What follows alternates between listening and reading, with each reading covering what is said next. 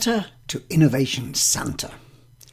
10 essential items for any innovator's Christmas list.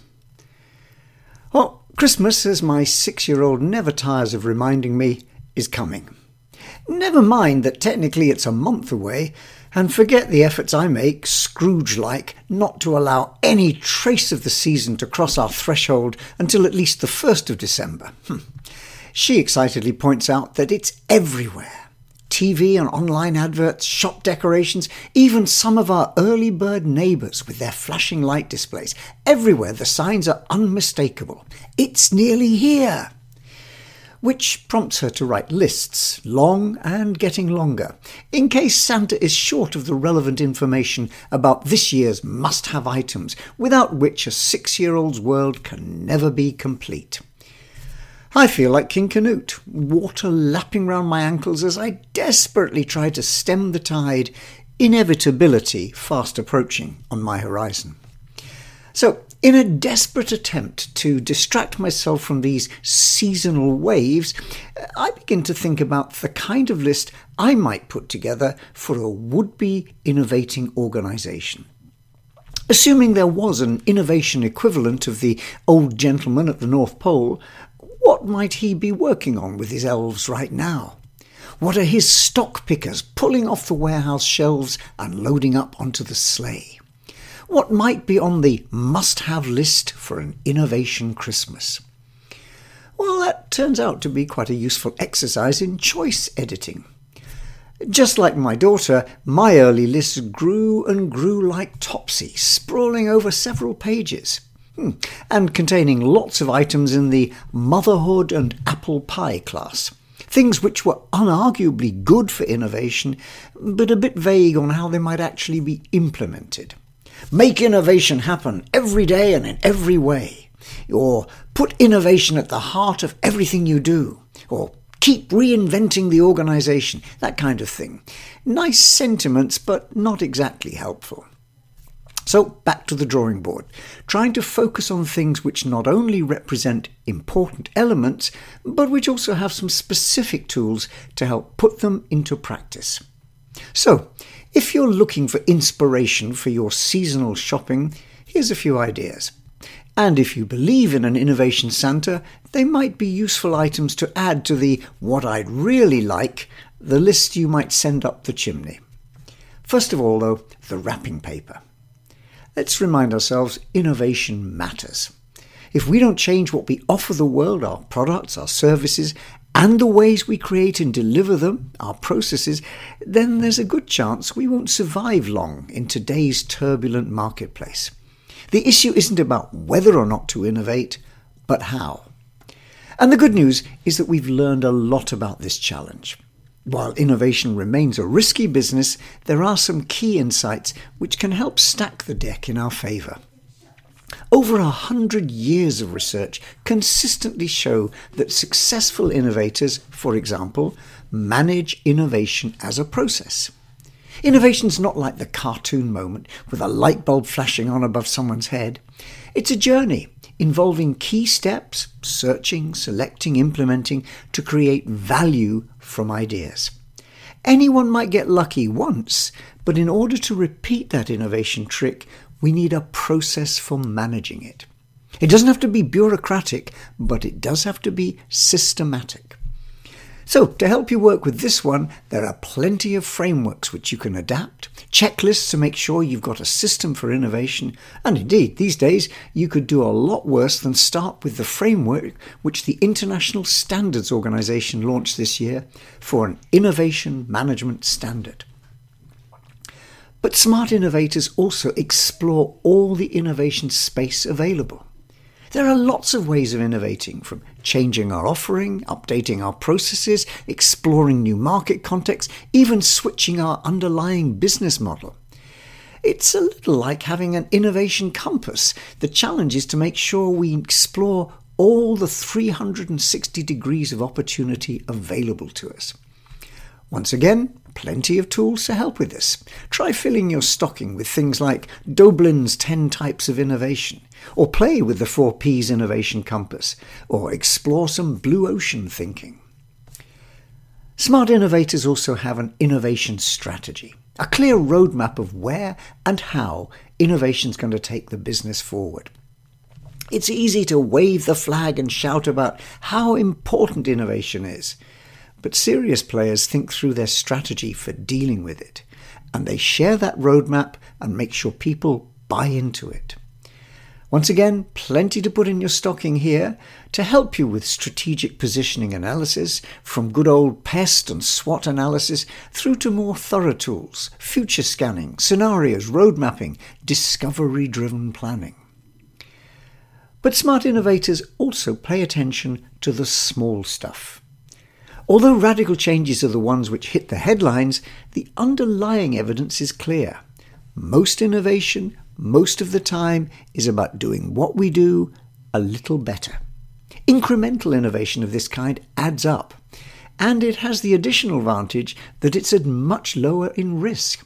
It's advancing slowly along well-known frontiers. And this is where the Lean toolkit becomes a must-have item. Whether it's tools like Fishbones or process maps for continuously improving processes, or value analysis and product feature maps for our offering. Another set of valuable tools. But smart organizations also mobilize their mainstream. They may well have specialists who are given the responsibility for innovation, a bit like James Bond. They're the ones with the license to innovate. But every human being comes fitted with the standard equipment to enable us to be creative, finding solutions to problems, coming up with new ideas. Smart innovators mobilize this creativity across the entire organization.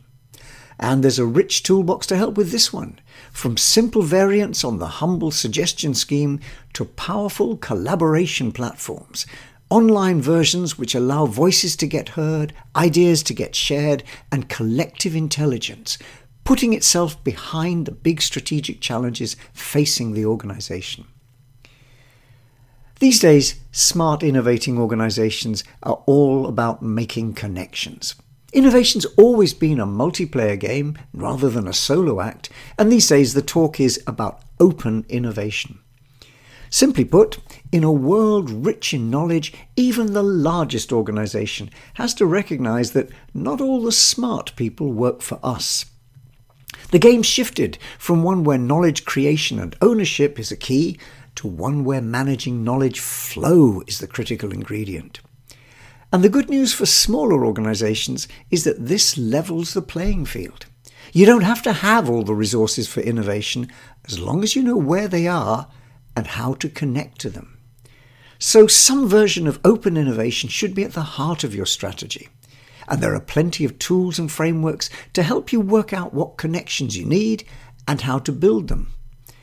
It might also be worth looking at your absorptive capacity. How well placed are you to take advantage of all that rich knowledge that's out there, making sure you don't get a kind of knowledge indigestion as a result of gorging yourself on everything that's on offer.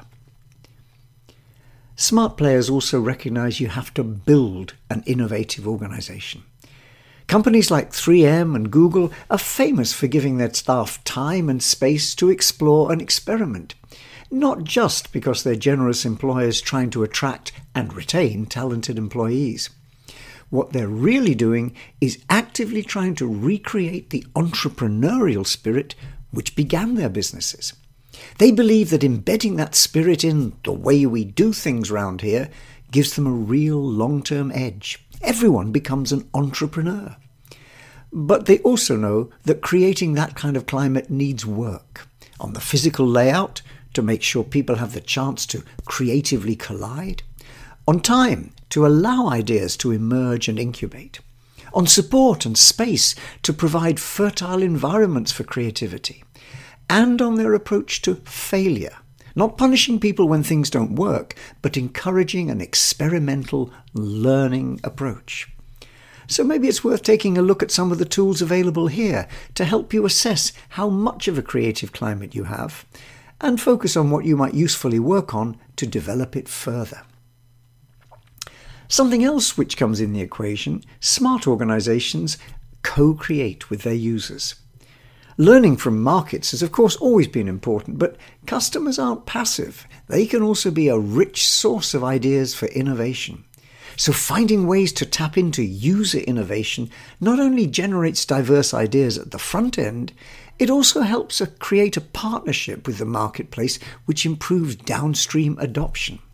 People will use things, work with processes, feel a sense of ownership if they've been involved in the innovation process. Once again, the good news, we've got plenty of tools and frameworks to help that, starting with design thinking and embracing approaches like lead user methods. One other area, of course, is we need to accept that failure is a part of the innovation story. Innovation's omelette territory, and the odd broken egg is an important part. The key is to learn from failures, use that information to build and strengthen capability for the future. That's been the big lesson coming out of the whole lean startup model for developing new ventures, and it sits just as well inside established organizations making use of agile approaches. And once again, plenty of tools available which help capture and mobilize this build, measure, learn, pivot approach, building on intelligent failure. And perhaps the last thing on this Christmas list, organizations who really want to work with innovation know it's important to build dynamic capability. Innovation's about a moving target. There are constantly going to be changes in technologies, markets, competition, regulation, a host of other variables. So successful innovators build on these principles we've just mentioned, but they also keep checking and updating their innovation management capabilities, learning new tricks and discarding old ones which no longer work. Innovation model innovation. So having a commitment to structured and constructively critical reflection is central to this metacognition approach. Again, plenty of helpful frameworks to help and support it.